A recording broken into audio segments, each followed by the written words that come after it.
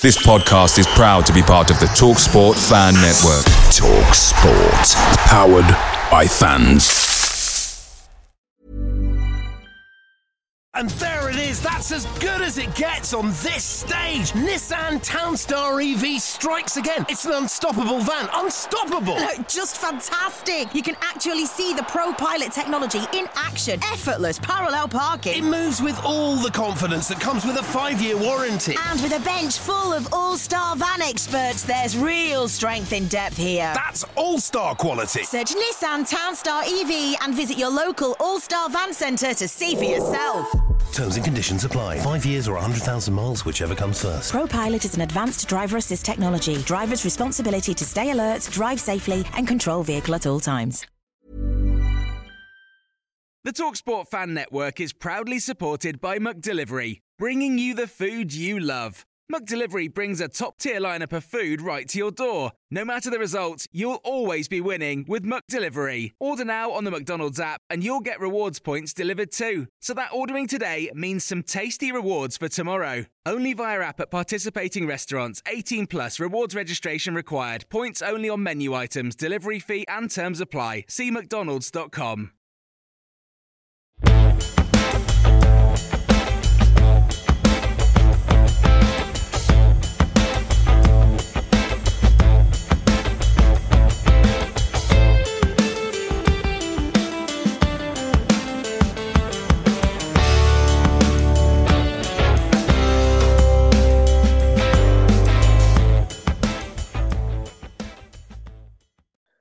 Hello and welcome to this week's episode of the MK1 podcast. Unfortunately today there's not the usual three of us. Liam can't make it due to work commitments. So I'm afraid that you're going to be left with just myself, Joe and Ross. Ross, how are you getting on, mate? Have you recovered from our lovely journey to Fleetwood and back on Tuesday night? Yeah, just about. I think with Edge being a game so close, Ipswich, it's all hands on deck at the moment, isn't it? Yeah, absolutely. And you will come on to Fleetwood a little bit later on. I think Ross pretty much made that game via Red Bull only. Certainly not one for the faint-hearted, but I'm glad we went. Before we get on to the Fleetwood game, we had a game on Saturday. We went up to second position briefly, up to third position, I believe, wasn't it? It was a fairly impressive 2-1 victory against Lincoln. I think that we weathered a bit of an early storm, played our way into it. I wouldn't necessarily have said we were at our best, Ross, but in the end we got the job done. What were your overriding thoughts following the game on Saturday? I think it was an important victory in terms of obviously picking up points. I know Stadium MK, we've been struggling, especially with a home form against these teams who are in the bottom half. I know Burton was a bit of a slog, Doncaster, for example, and it was just key to get a victory at this stage, especially against this Lincoln side. We saw how dangerous they were in that first half, especially with that high press.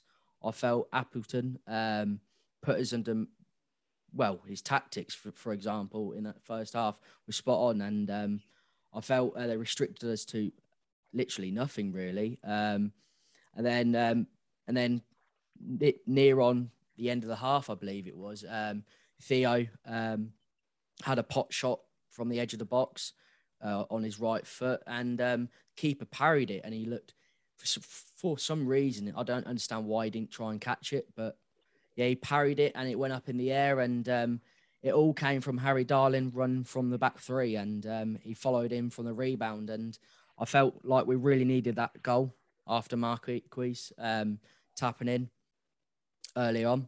And then second half, I felt we were a different side. I felt Manning had a good team talk, and we had some real good control in that second half. I believe we limited them to no shots on target, which is always a good thing.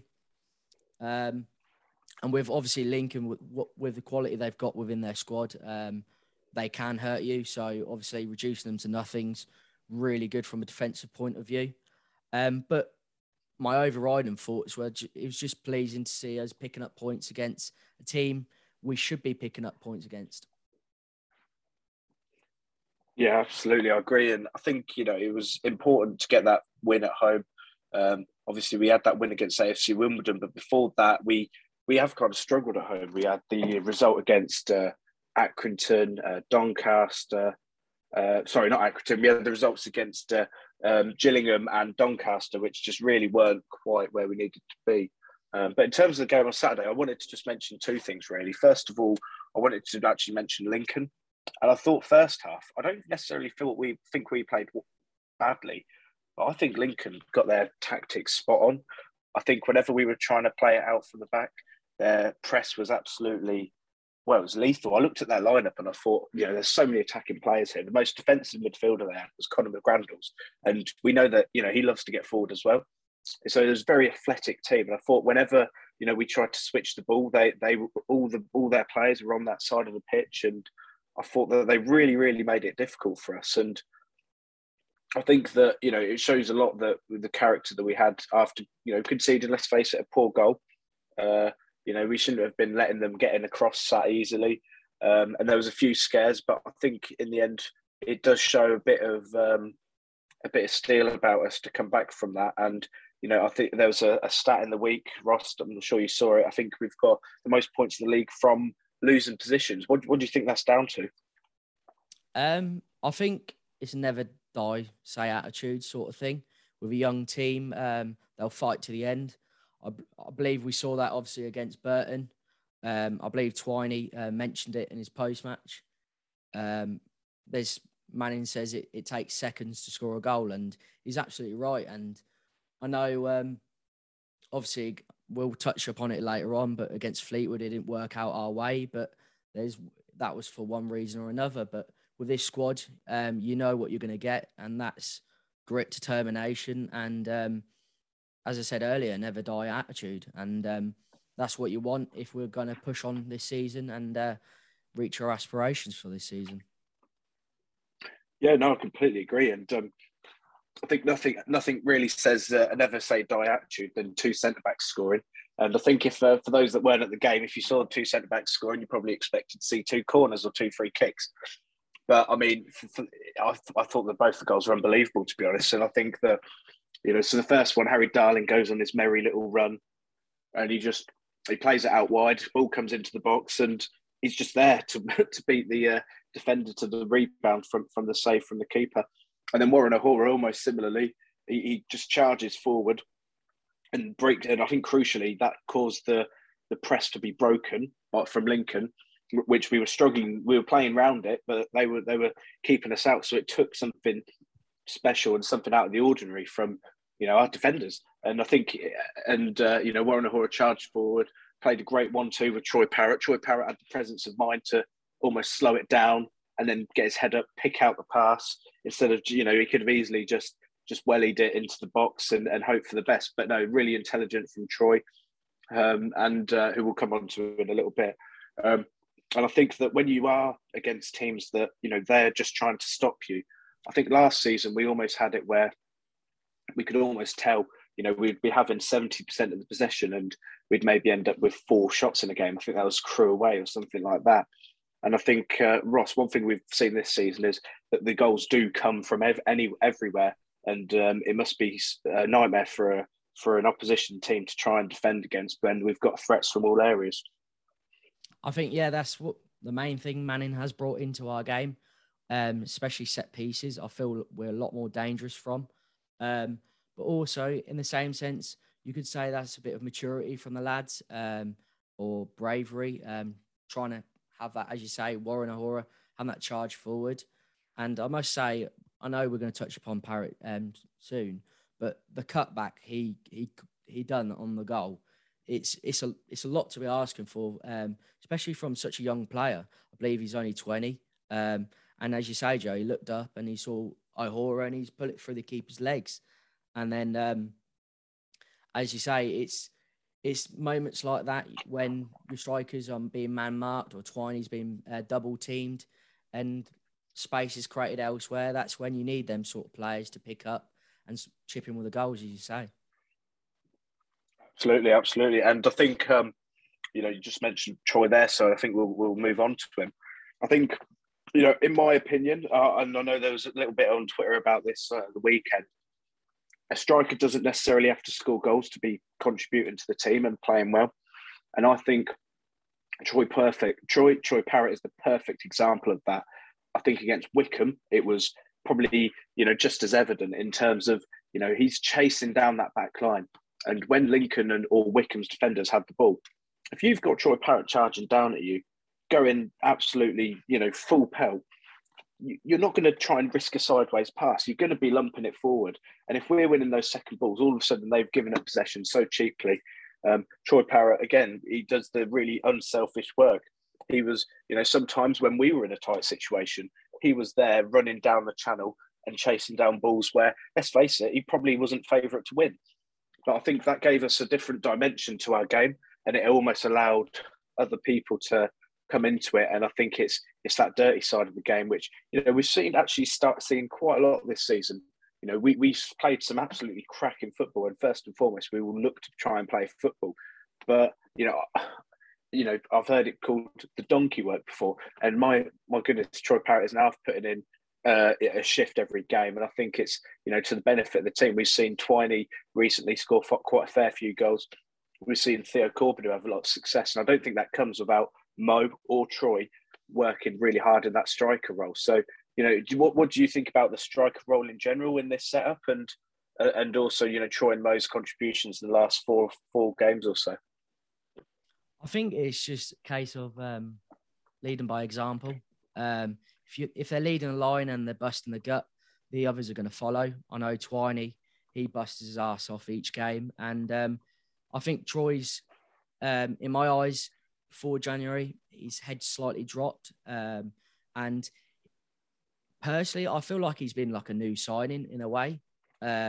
He's put all them critics to one side, and he's thought about himself, and he's trusted Manning and co to for his development, and he's just getting on with it, and it's nice to see. And he's not complaining about where he's playing. He can play up top on his own. He can play out on the wing, and he's really starting to become a key member in this team. And yes, we mentioned obviously we need the whole squad for this if we are to push on. And he's contributing to that, and I hope it does continue. And the only bad thing I've got to say about it is I think he deserves a lot more goals in his play. I know obviously Fleetwood, he missed quite a big chance, but I do feel like the goal is going to come, and let's hope that's on Saturday. Absolutely. And another thing on Troy as well, just to end, I think Liam Manning deserves some credit as well, because he almost called out Troy when Troy got a very silly red card in, I think it was the Papa John's Trophy. So I think that, for him to actually go to the player and almost, Troy was out of the team for a while. So obviously Liam Manning's handled the situation quite well, and Troy's responded to that. So, good. I think it's just good all round. Nothing's been, he might have had a strop for a few weeks, but it looks like he's really got his head down now, and it's great to have him back part of this team. I think that rounds us off for the Lincoln recap. So moving on to Tuesday night's foray up into the northwest of England, Fleetwood Town. It was some journey up there, and it seemed to be rewarded straight away with a set piece goal on. Let's have it straight. That was an absolutely awful pitch. I remember I was in the passenger seat, Ross, and I was saying I've just seen pictures of the pitch, and wouldn't be so shocked if this game's called off. It was in some areas it really was an absolute bog, and I'm not sure how it picked up on iFollow, but the ball was not moving nicely at all. But I mean, as I say, we had a great start, great set piece goal.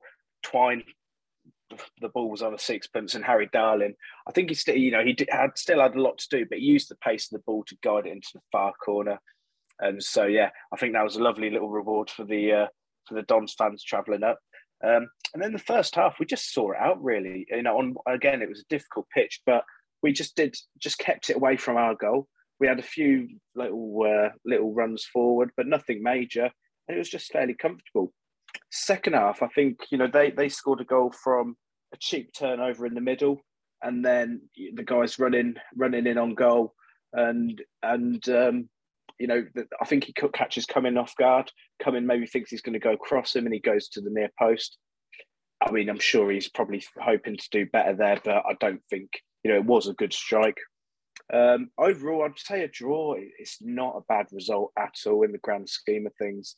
I think if you look at our record, I think we've lost 1 in the last 10 games, drawing 2 or 3 of them.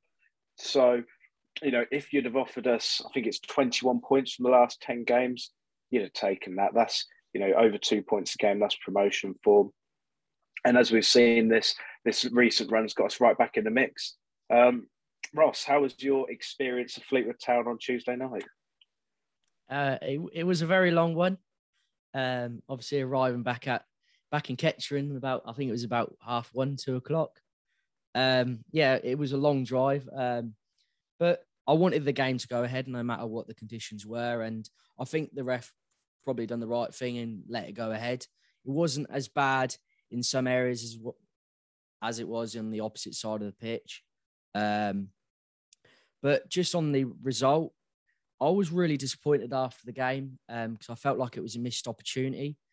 But then I put it in hindsight and thought the form we've been in, we can't really let a 1-1 draw away from home, bear in mind, with a poor pitch. You've got all these variables you need to put together. And it is a good point, I've got to admit. And other teams did drop points. So in hindsight, I would have been happy with a point. But it's just a start we had. I felt after Darling's goal, I felt that we would kick on. I didn't feel like Fleetwood really challenged us in that first half. By the way, Matt Smith in that first half was my man of the half. I felt his touch was brilliant, and he was having the ideas of just trying to ping the ball out to Kessler or to Harvey. And yes, we can all blame the pitch, but at the end of the day, they got a point from the game, and Fleetwood made it their sort of game in the second half, and they tried to go long, and I did feel bad for Darling at times, because that Ellis Harrison, which was up front for Fleetwood, he was a joke of a player. He wasn't necessarily man of the match for me. Oh yes, best player on the pitch. I think he was absolutely phenomenal. He wasn't the tallest of people, but he was using his body and strength, and with obviously Darling with his I call it his fat head once he scored. Yeah, he wasn't going to be stopped, and I do believe he's the reason why Fleetwood got something out of this game. But I just wanted to touch upon the goal. You mentioned about how Cumming got caught out, but did the pitch have a part to play in that? Because we saw how easy the bounce was on that pitch, and it did glide like something else. So yeah, 1-1 draw. It's a few miles in the tank. I probably would have took it. A few miles out the fuel tank as well, right? Oh yeah. No, yeah, I think you've summed it up quite well there, and it really was a game of two halves in that aspect. And what do you think? Do you think it was more we got complacent, or do you just think maybe Fleetwood up their levels a bit, and maybe we just couldn't cope with that in the second half? I do feel like we tried to use the wings a lot more, wing back, in the first half a lot more. But in the second half, I do feel like Manning probably told him to go a bit more direct, only due to the pitch. I think we saw that when Wickham came on, tried to obviously go through the channels long. But at the end of the day, we can say it from the side of the pitch. We weren't actually on the pitch, and we don't know how actually difficult it was to travel the ball. So I know I was in the second half, I was calling for Theo to come on, but then when I really thought about it, is it his type of game when the ball's sticking? No, not really. You wanted a tall figure like Wickham, and it was the right substitution at the time. And overall, you just can't complain, can you? No, I agree. And I think, So we had two debuts to talk about as well, Ross, straight into the starting lineup. So we had Kane Kessler, right wing back. And I mean, I just want to say from the off, I feel sorry for these boys because it was not the easiest game to make your debut. I thought Kessler, we mentioned about him being a tricky wing back, and he got into some cracking positions, but it was almost as if he was too fast for the ball at times. And this was almost a feature of the game. And like you mentioned with Theo, Theo, what does he love to do? He loves to kick the ball past his opponent and run faster than him. And that's that. And if he tried to do that on this pitch, Theo would be running way past the ball because the ball would have stopped 5 feet behind him. So yeah, Kessler, I think he got in some really bright positions, put in a couple of really good balls, a couple of moments where he got caught out. But again, I think one, it's his first game in a new team and a new system. And two, it just, circumstances around the game. And the same with Matt Smith. I thought Matt Smith, he showed some real quality. Just little stuff like 1-2s with people in and around him just to bypass the press. And then all of a sudden, the pitch opens up. He had a few nice switches. And in my opinion, he looked really tidy. Second half, the goal was a cheap turnover from him. He tried to play a quick ball. And I do think that, on a better pitch, Kane Kessler-Hayden, he's beating people for fun and whipping balls in the box. And I do think Matt Smith, he's playing those 1-2s and they come off. So, again, very difficult circumstances for them to come into. But I thought, solid 6-7s out of 10 for me for both the new guys. And I think there's plenty more to come from them. What about you yourself, Ross? How did you see the new boys? I thought Kessler looked really good early on. Considering he's obviously 18, so he's going to make some rash decisions, and he did get caught out a few times. But you can see there's a player there, and as you say, Joe, it seems like he wanted to take on his man, but he couldn't. But an outlet of the attack was the Darling sideways ball over the top ball to Kessler, and it did excite me at times. Got in some really good positions. And then for Smith, as you say, first half, he was a joke. Some of the touches he was doing, you could see that there's quality there. But in the second, it's one of those, it's one of those which defending on one of those pitches, your legs get tired and all this. And maybe he just ran out of steam and just needed help for a substitution. Yeah, I completely agree. And I think one of the big positives to come out of the game was actually Matt Smith's partner in midfield. I thought he was absolutely phenomenal. Connor Coventry, for me, it wasn't as good as Ellis Harrison, but for me, he was the MK Dons man of the match. And I think he reminds me of almost a player from, like, say, 10, 15 years ago in terms of maybe like an old Steven Gerrard where, maybe he hasn't quite got the attacking ability, but he gets stuck in. And one thing you always know of him, he's going to put a solid pass. Like, he's not going to dink it over. He's going to just not put his foot through, but a solid side pass that, is not always safe, but I think he does the basics so well. And on a pitch like it was on Tuesday, I think maybe the flair players maybe struggled a little bit to show their craft and their guile. And it did call for someone who could almost just put his head down and get on with things. And I think in each game, we've seen more and more and more from Connor Coventry. And I'm really actually pleased about that because I know he didn't play much football at Peterborough. So, we've said it so many times on this podcast. It's a funny thing what happens when players get a run in the team, when they're getting used to the players around him. And let's not forget as well, this guy is like 20, 21. And he's playing alongside a wing back in Harvey, who's 23. He's playing in front of, Harry Darling, who's 22 or something, and Scott Twine ahead of him, who's 21. So, he's surrounded by other young players. He hasn't got, obviously, he got Lewington in there, but it's not as if he's having his hand held and being walked through it and you can ease him in. He's straight into the thick of it. And, we've lost we've lost Kasumu, we've lost Robson, we've lost O'Reilly, and he's having to really just, he was the central midfielder with the most appearances for us that played on Tuesday night, and it was his fourth appearance. So I think that tells you everything you need to know about how he's just stepped up to the plate, and he's not maybe going to get the headlines, Ross, but I think, can you see the improvement game by Conor Coventry, and what do you think he can bring to this team in the future? I think he's got a real good engine on him, and that's what you need in the second half, especially. And when things weren't going our way, he got stuck in, as you say. He went over half of his ground duels, which is pleasing. But the most important trait for me is the fact that obviously we lost Kasumu, and he was so key in breaking up play and through the interceptions. And I just feel like Coventry brings that element to the table. Probably not as good, but he certainly nearly matches Kasumu for work rate. And he, as you say, he doesn't. I believe he's got a very, very good vision of pass on him as well. He likes to switch up the play. He saw Harvey. Good range, definitely.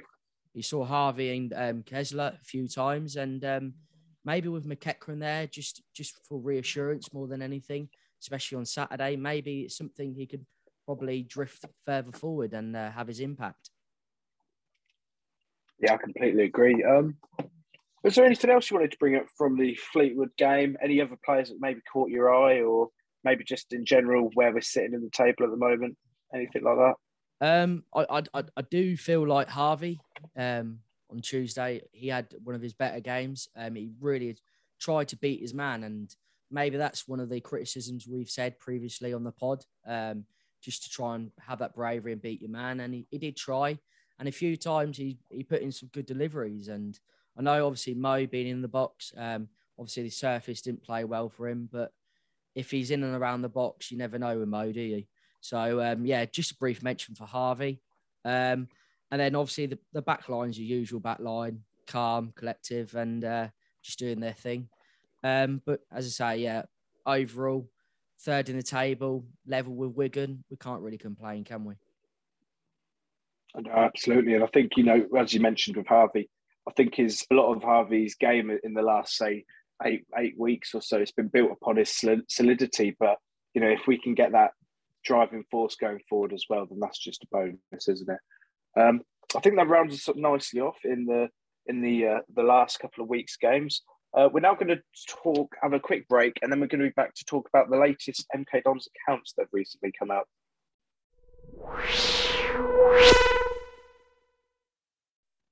Right, welcome back to this week's episode. A little bit of a different section now. Every year, MK Dons release their full accounts to Companies House, and they're free to view online. Price of Football, Kieran Maguire, he always does really good review on the accounts, and I think it does show what sort of state the club in, how it's being run. And so these accounts relate to last season, so from the June 2021. June 2020 to the end of June 2021. So some key figures that have come out, obviously, in terms of there was COVID, so the overall turnover has gone from 4.5 million the season before to last season just 3.8 million. So that's down 16%. The day-to-day losses of the club, even though we had a reduced turnover, we actually did managed to cut our losses, so they were down by 500,000. So we were losing 3,000. Last year we lost 3.3 million. However, last year we only lost we lost 2.8 million. And for those interested, that is worth about 53,000 a week. So that's money that the club has to find somewhere, and that's just paying the general wages of players and things like that. Just so you guys know, we've also then got the wages. The wages were cut by 20% last season. So obviously, I think we saw that the wage bill was trimmed quite a lot, and we were told about the salary cap and these sorts of things. So again, it's just it goes a bit further just to make the club a bit more sustainable. We actually spent about 500k on player purchases. So included in those player purchases, I think will be the likes of O'Reilly coming in January. You've got the likes of Charlie Brown, Zach Jules, Harry Darling, and any other Ross? Any others Ross I've not missed out there? Bailey Cargill, maybe? The players we bought, that is. So it's either last summer or this January. I think that covers it. You put me on the spot. I think that covers it. I think that covers it. Moving swiftly on. And then we've also got player sales of 2.3 million. Now, that's the key part there. The 2.3 million player sales. This is the first season where we're actually starting to really see the sales of players actually make an impact on our accounts. And with that 2.3 million sales, those players cost us 250k. And we got 2.3 million for the players that we sold. So those are going to be Alex Gilby. It's going to be Regan Poole. It's going to be Reece Healy. It's going to be Richard Keogh as well. So yeah, it just goes to show that we are being very sensible in the transfer market, and we're getting a good rub of the green in it. In terms of profit and loss, then, so as I said, the club did make an operating loss of 2.8 million. However, some of these losses have been parked in the group of accounts parent company, which is Stadium MK, who own the club, and the profit on player sales was 2.1 million, as I've previously said. So, in cash terms, the club has gone some way to reduce the deficit of 53,000 a week. However, that 2.1 million does not cover it because a lot of in the accounting terms, there's been a positive tax on loss. But essentially what's happened there is administrative costs have been parked in MK Dons' parent company, which therefore gives us a profit of the year of 950,000. However, I think a lot of that is clever accounting and actually costs being parked in different parts of the business. So yeah, I think just a couple of things to note then. Obviously, match day incomes, it was way down. In the 1920 season, we only had we had 30 games or so. So we played till about February, I think, until we stopped going, and we made 2 million that season in match day receipts. However, in the 2021 season, it was just 698,000. So real low down. And I think you might have iFollow included in that as well. Unfortunately, employees have been cut down as well. And the club also made use of the furlough scheme, which I think Pete's come out and said how it's really helped the club. Another quick thing to note as well is we actually have a potential 615,000 on the accounts in potential add-ons. So I think this, may relate to players such as Jules or Darling, maybe O'Reilly at the time of recording, about how things that players that when we signed them, they had, if they got to a specific number of appearances or if they reached a certain amount of goals, there would be add-ons that would be payable to other teams. So, a couple of the main takeaways for me are, it's good that the club's getting the wage bill down in a bid to make us more sustainable. And with full crowds this season, you'd like to hope that the wages to turnover ratio is going to be a lot more healthy next year. It's good to see that our player trading model is really starting to, get rolling, but it's still leaving the company at a deficit. So, although yes, we are getting in this money for these transfers, it's not as easy as just saying, right, we've got 2 million in transfer fees, let's go out and spend 2 million, because there's a big black hole to fill.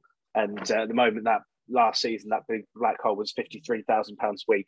Now, I don't know about you, but I don't have that sort of money sitting around. So, I think it's really good what Liam Sweeting and Pete, they're trying to do. We're being a lot more clever, and hopefully we can, every year we're getting those, one or two maybe big sales, but then we're reinvesting the money. And I think it's clear to see from these accounts that, the previous season, I think we only spent about 200k on players, whereas now that's almost doubled.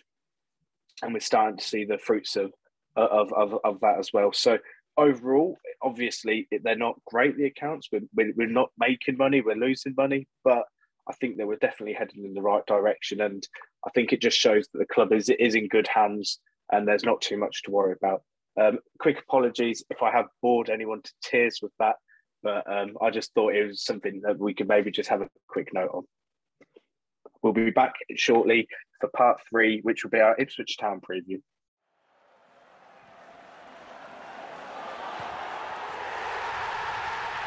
This podcast is a proud member of the FanHub 100. Football without fans is nothing, so we've partnered with FanHub to put fans first. Search FanHub app to play your part in the journey. Hi there, and welcome back to part 3 of this week's MK1 podcast. We're now on to our match preview link. And so looking ahead to the weekend, there will be over 7,000 Ipswich fans coming to Stadium MK. So that's going to be good fun, I'm sure. But it's going to be an interesting one, I think, because Ipswich are doing rather well at the moment. Their form is around third or fourth best in the league for the last 10, 15 games. They're a steady team. You know, at the start of the season, they were pretty much everyone, they're going up automatically. They're the best team in the league. But it hasn't really clicked until fairly recently. They've played 31 games this season. They've won 13, drawn 8 and lost 10. They've conceded 38 goals in that time, but they have scored 49. So only a few teams have actually scored more than them. So they've got a pretty decent goal difference. They're currently sat on 47 points, which as it stands is 6 points outside the playoffs and 9 points away from ourselves in third place. So, you know, it's a real opportunity, I feel, to either extend that gap to 12 or all of a sudden they're only a couple of wins away from us. So I don't think we should underestimate the importance of the game coming up on Saturday. In terms of Ipswich's recent form, in terms of just recent in general, they've obviously parted with Paul Cook, who started the season, and they've brought in the ex-Manchester United one first team coach Kieran McKenna, who was under Ole Gunnar Solskjaer. So, you know, pretty interesting appointment, to be honest, given that you know it's his first job in senior management. But you know, like we've seen with Liam Manning, sometimes you know these risks do pay off if the people that are good coaches. Under Kieran McKenna, they've been playing more of a 3 at the back formation, and it's actually been going fairly well for them. And I think one of the key things with Ipswich in recent times isn't necessarily their goal scoring. This season, they average 1.58 goals per game. But in the last 8 games, they've actually only averaged 1.38. But the difference is the goals conceded. They've only conceded 4 goals in the last 8 games. Whereas for the whole season, they're averaging well over 1 goal a game being conceded. So I think one thing that Kieran McKenna has clearly done since he's come in is tightened up that defence. Another thing as well is they weren't necessarily losing loads and loads of games in the middle part of the season, but they were drawing quite a few. In their last 8 games, they've actually won 6 of them. They have actually lost 2 games in that period, but they've won 6, and so that's the important thing. Quite a few of their wins have been tight games. Games like Ipswich, they played against Gillingham, won 1-0. They won 1-0 away to Doncaster. So, you know, they're not necessarily playing teams off the park, but they're getting the job done. And I think that when you've got players that are clearly just too good for League One, you know, I think Ross you're going to come on to mention some in a minute. I think that's just it's almost like Ole Gunnar Solskjaer's Manchester United, not particularly dominating the play, but you've got individuals that are just better than the other team, so naturally going to win more games than you lose. But whenever they have played against some top teams, they did lose to Sheffield Wednesday, they did lose to Bolton, but they did beat Wycombe 1-0 as well. So they have been able to get some results against bigger teams, but a lot of their good results have been, you know, they've not lost to a team 17th or below. However, they've only won twice for teams that are in 10th and above.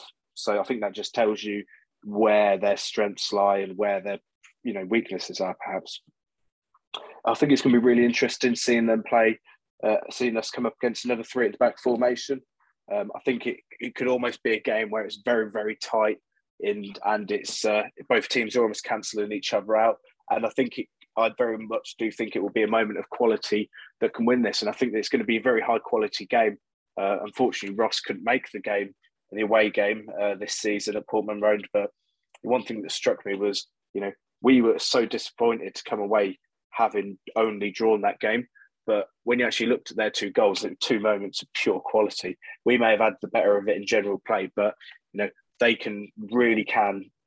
I know we say it about a lot of teams, but this team more than any, they can score out of nothing. They can score out of nothing. Then they've got about 8 players on the pitch that are able to do that. And Ross, I know there's a couple of players you wanted to highlight ahead of Saturday's game against Ipswich. Yeah, you mentioned about Ipswich's defensive record. They brought in Christian Walton, goalkeeper, on loan from Brighton. He's a good shot stopper, and one in terms of his ability, he's probably one of the best in the division. And I think this stat, which I'm about to say, just proves this. Before McKenna, they kept 2 clean sheets in 15, and then since Walton's came in, he's played 8 games and he's kept 5 clean sheets. And yes, we don't necessarily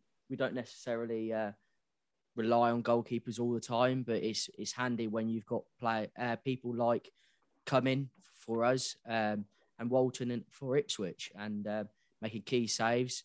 And yeah, it all starts at the back in my eyes. If you've got a good solid keeper, you're bound to keep clean sheets. But the other player I just wanted to mention was a player who I don't believe should be in this division. I believe he's a championship player. It's Bertrand Celina. He plays just behind the striker. And his pedigree says a lot about him. He started his career at Man City. He went through the youth ranks all the way up to the under-23s. And then he had a few loan spells at FC Twente. And then he featured for Ipswich in his first spell in the Championship. And that's where he really started to find his feet. And I believe he then went on to Swansea, who bought him on the permanent, and he's made over 73 appearances for them in 2 years. And then I believe in the second year they reached the playoff final. So he does carry caliber. So when Ipswich did get him back on loan, I was really surprised because of his ability on the ball, from especially dead ball. It's incredible for this division. And I think his stats show that 4 goals, 4 assists in 12 starts. Yes, he hasn't played many games, but 8 goal contributions in 12 starts, you can't really fault that. And if he does start at the weekend, he's certainly one we should be keeping our eye on, especially if Coventry gets anywhere near him. It's going to be a very key battle in the game. Yeah, and I think there's some key battles all around the pitch. Personally, I wanted to highlight Wes Burns. I think Wes Burns, he's one of them players where when they first signed him, I thought, really, Wes Burns? He's all right for Fleetwood and he's a decent League One player. But I think maybe that's what Ipswich need, and he's been really good for them by all accounts. He's now playing wing back in that system. When we played at Portman Road earlier on in the season, he was playing a right winger. So he's good going forward, and he's got some good numbers this season. He's got 7 goals and 3 assists in 20 starts. So one of their better players this season. And I think, up against Dan Harvey, we've been saying about how solid Dan Harvey has been. But actually, I think this is an opportunity to get in behind him, because he's not going to be a wing back that's sitting back and maybe being more conservative. I think he is going to go for us. And I think that offers an opportunity, because, I think we've really got to take any opportunities we can and gain any small margins we can, because, I think the likes of Wolfenden, George Edmondson in defence, I know, Ross, you've mentioned the keeper, but they've got a few 100,000 worth of defender in front of them as well. So it's a very finely poised game. And I think, Ipswich are a good team. And at the start of the season, especially, Ipswich were losing or not winning a lot of really tight games where the previous goalkeeper was making some absolute howlers. You mentioned the 2 clean sheets in 15. I remember seeing, some of the goals that they conceded were absolutely awful. And if you remember, actually, the goal where we equalised against Ipswich, it only came because of a dreadful playing out from the back incident. So, if Ipswich, which they look to have done, have ironed out those issues, I think that, they could be one to watch. Them and Sheffield Wednesday are the 2 that are maybe making a late charge, and maybe teams like Wickham, Plymouth, ourselves, of course. We've just got to be wary. Anything else you wanted to add on Ipswich, or are you ready to move on to your predicted starting 11, Ross? I'm ready for the lineups. All right, Go on then. I'll let you go straight in. I do believe this is one of our biggest games of the season so far, just in terms of where we're at now. If we are to push on, I'd arguably say a point or 3 points is a must. I don't believe we should be losing this game in terms of the quality we've got. But I'll just run through my lineup. Obviously, the usual coming in goal. He's going to be an outstanding loan signing by the looks of it. And then I've gone with the usual back three of was Darling and Louis. I don't feel like you can change that at all, especially at this stage of the season. And then right wing back, I've gone with Tanai Watson. I think he's a bit more reassuring at the back. I feel with Kessler, we did see moments where he got caught on his feet or too much ball watching, but that will come with experience. So that's not a dig at him. That's just going to come with time. So defensively, I'd go with Watson because on the counter attack, we will have to track back, and I do feel like Tanai does that a lot better. And then in the middle of the park, I've gone with Coventry and Josh McEachran. I do believe the only reason why McEachran was dropped from Smith on Tuesday was just to keep him fresh for Saturday. And yes, it's the right choice on Tuesday. And for Matt Smith, it's just a case of easing him in, getting him used to surroundings, and getting a few minutes under his belt when the right time. And then I've gone with Dan Harvey down the left, usual. And then I've gone with Theo back in the lineup. Theo, again, was obviously benched, but I feel like this is a game for him. We've seen what Theo's like. He likes to attack his man, and we mentioned how, obviously, Ipswich play three at the back, so there is going to be space there, and if Theo gets in that space, we know what he can do in the final third. And then, obviously, on the other side, I've got Twine. Obviously, Twiney at the moment, we saw his free kick, delivery for the free kick for Harry Darling's header. It was spot on. Let's hope he can chip him for even more goals this season. Let's hope he can get his 10 goals, 10 assists. That's something in itself. Double. Yeah, a double. I believe Scott Fraser done it for us as well. I might be wrong, though. And then Mo Isa up top. I do believe this is a game for him. It's going to be, as you say, very tight. And I do believe if Mo gets in and around that box in them tight situations, I fancy my chances of him to put it in the back of the net. I know I mentioned about earlier about Parrott, obviously needing a goal, but obviously him starting on Tuesday, is it probably the right time to drop him? We'll never know. We don't know. We'll probably see on Saturday. But yeah, that's my lineup, and let's hope for the 3 points. Okay, I like it. I've got two players different in my lineup. So I have two gone with Cummins in goal, and then the same usual back three was Harry Darling and Dean Lewington. I've kept Kessler Hayden in at right back. I think Tanai had a few issues on Saturday. He got man of the match, and I was a bit confused about that. I'm not sure I saw it personally. And I think there was instances where the goal came down his side. Scully got in far too easy. Scully also got in second half, hit the crossbar. And I just think Kessler Hayden, he's got that extra bit of recovery pace if needed. And also, I really think that, he's been blooded in. He's got that first game out of the way.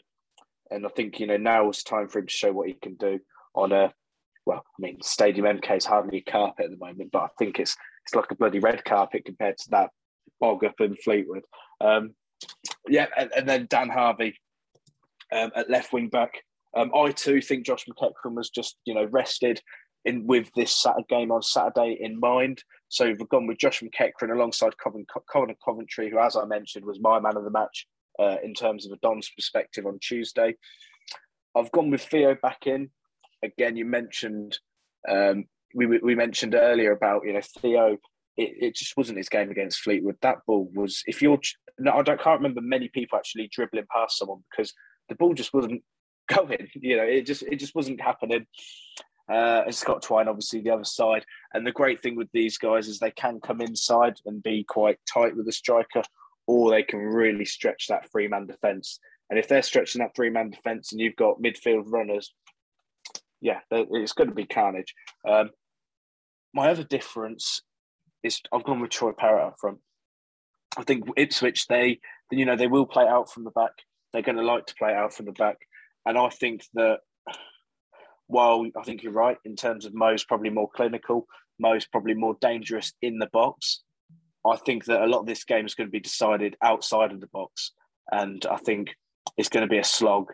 And I think, I think it is going to be a very tight game. So I think just fine margins of, not letting Ipswich grow into the game, not letting Ipswich be comfortable on the ball. And I think Troy, is the guy. And I think as well, Troy, Ipswich bring the 7,000 fans. I can see Troy Parrott scoring in like the 28th minute, running over and giving them all the big one. I think Troy's going to thrive in a game like this. So Troy's my man. So yeah, anything to add on that? Do you want to disagree with me? Tell me how wrong I am. I completely agree with you in terms of obviously work rate. I do believe Mo and Troy, in terms of work rate, they match each other. We know both of them will run their asses off. But as you say, Joe, if you feel like all the play will be outside the box, well, fair enough to Troy then. Well, I guess there's only one way to find out. And I think there's only one thing left for us to do on this week's podcast, and that's a score prediction. Ross, do you want to kick us off? I do believe this is going to be a very tight game. I feel like, as you said earlier, we'll probably match each other. And I do feel like Twine will decide this game for some reason. He had a huge impact with that free kick at Portman Road. And it wouldn't surprise me if he tried to do it again. Seriously, at the moment, he's an absolute joy to watch at the moment. And you can tell he's way too good for this league. And let's hope he shows that on Saturday. And I do feel like we'll edge this one 1-0. And it will be a massive clean sheet also. Nice. I will certainly take that right now. I think this game is probably two of the best keepers in the league and two of the best number 10s in the league. And I think it's, if one of the keepers has a worldie, I think that team wins the game. And I think both teams' goalkeepers are capable of it. I think Walton and Cumming are both capable of it. I do think both teams will score because I think that each team, they have talent in attack. But then again, Ipswich, they have not been very prolific in recent games. As I've said, they've only averaged a touch over one and they're one goal scored in their last 8. That being said, I'm going for the Dons to edge it 2-1, and I will take that all day long. So, yeah, I think that rounds us off quite nicely. I hope you guys have been all right putting up with me for this week. Hopefully, Liam will be back for next week. Thanks again for listening, and come on, you Dons.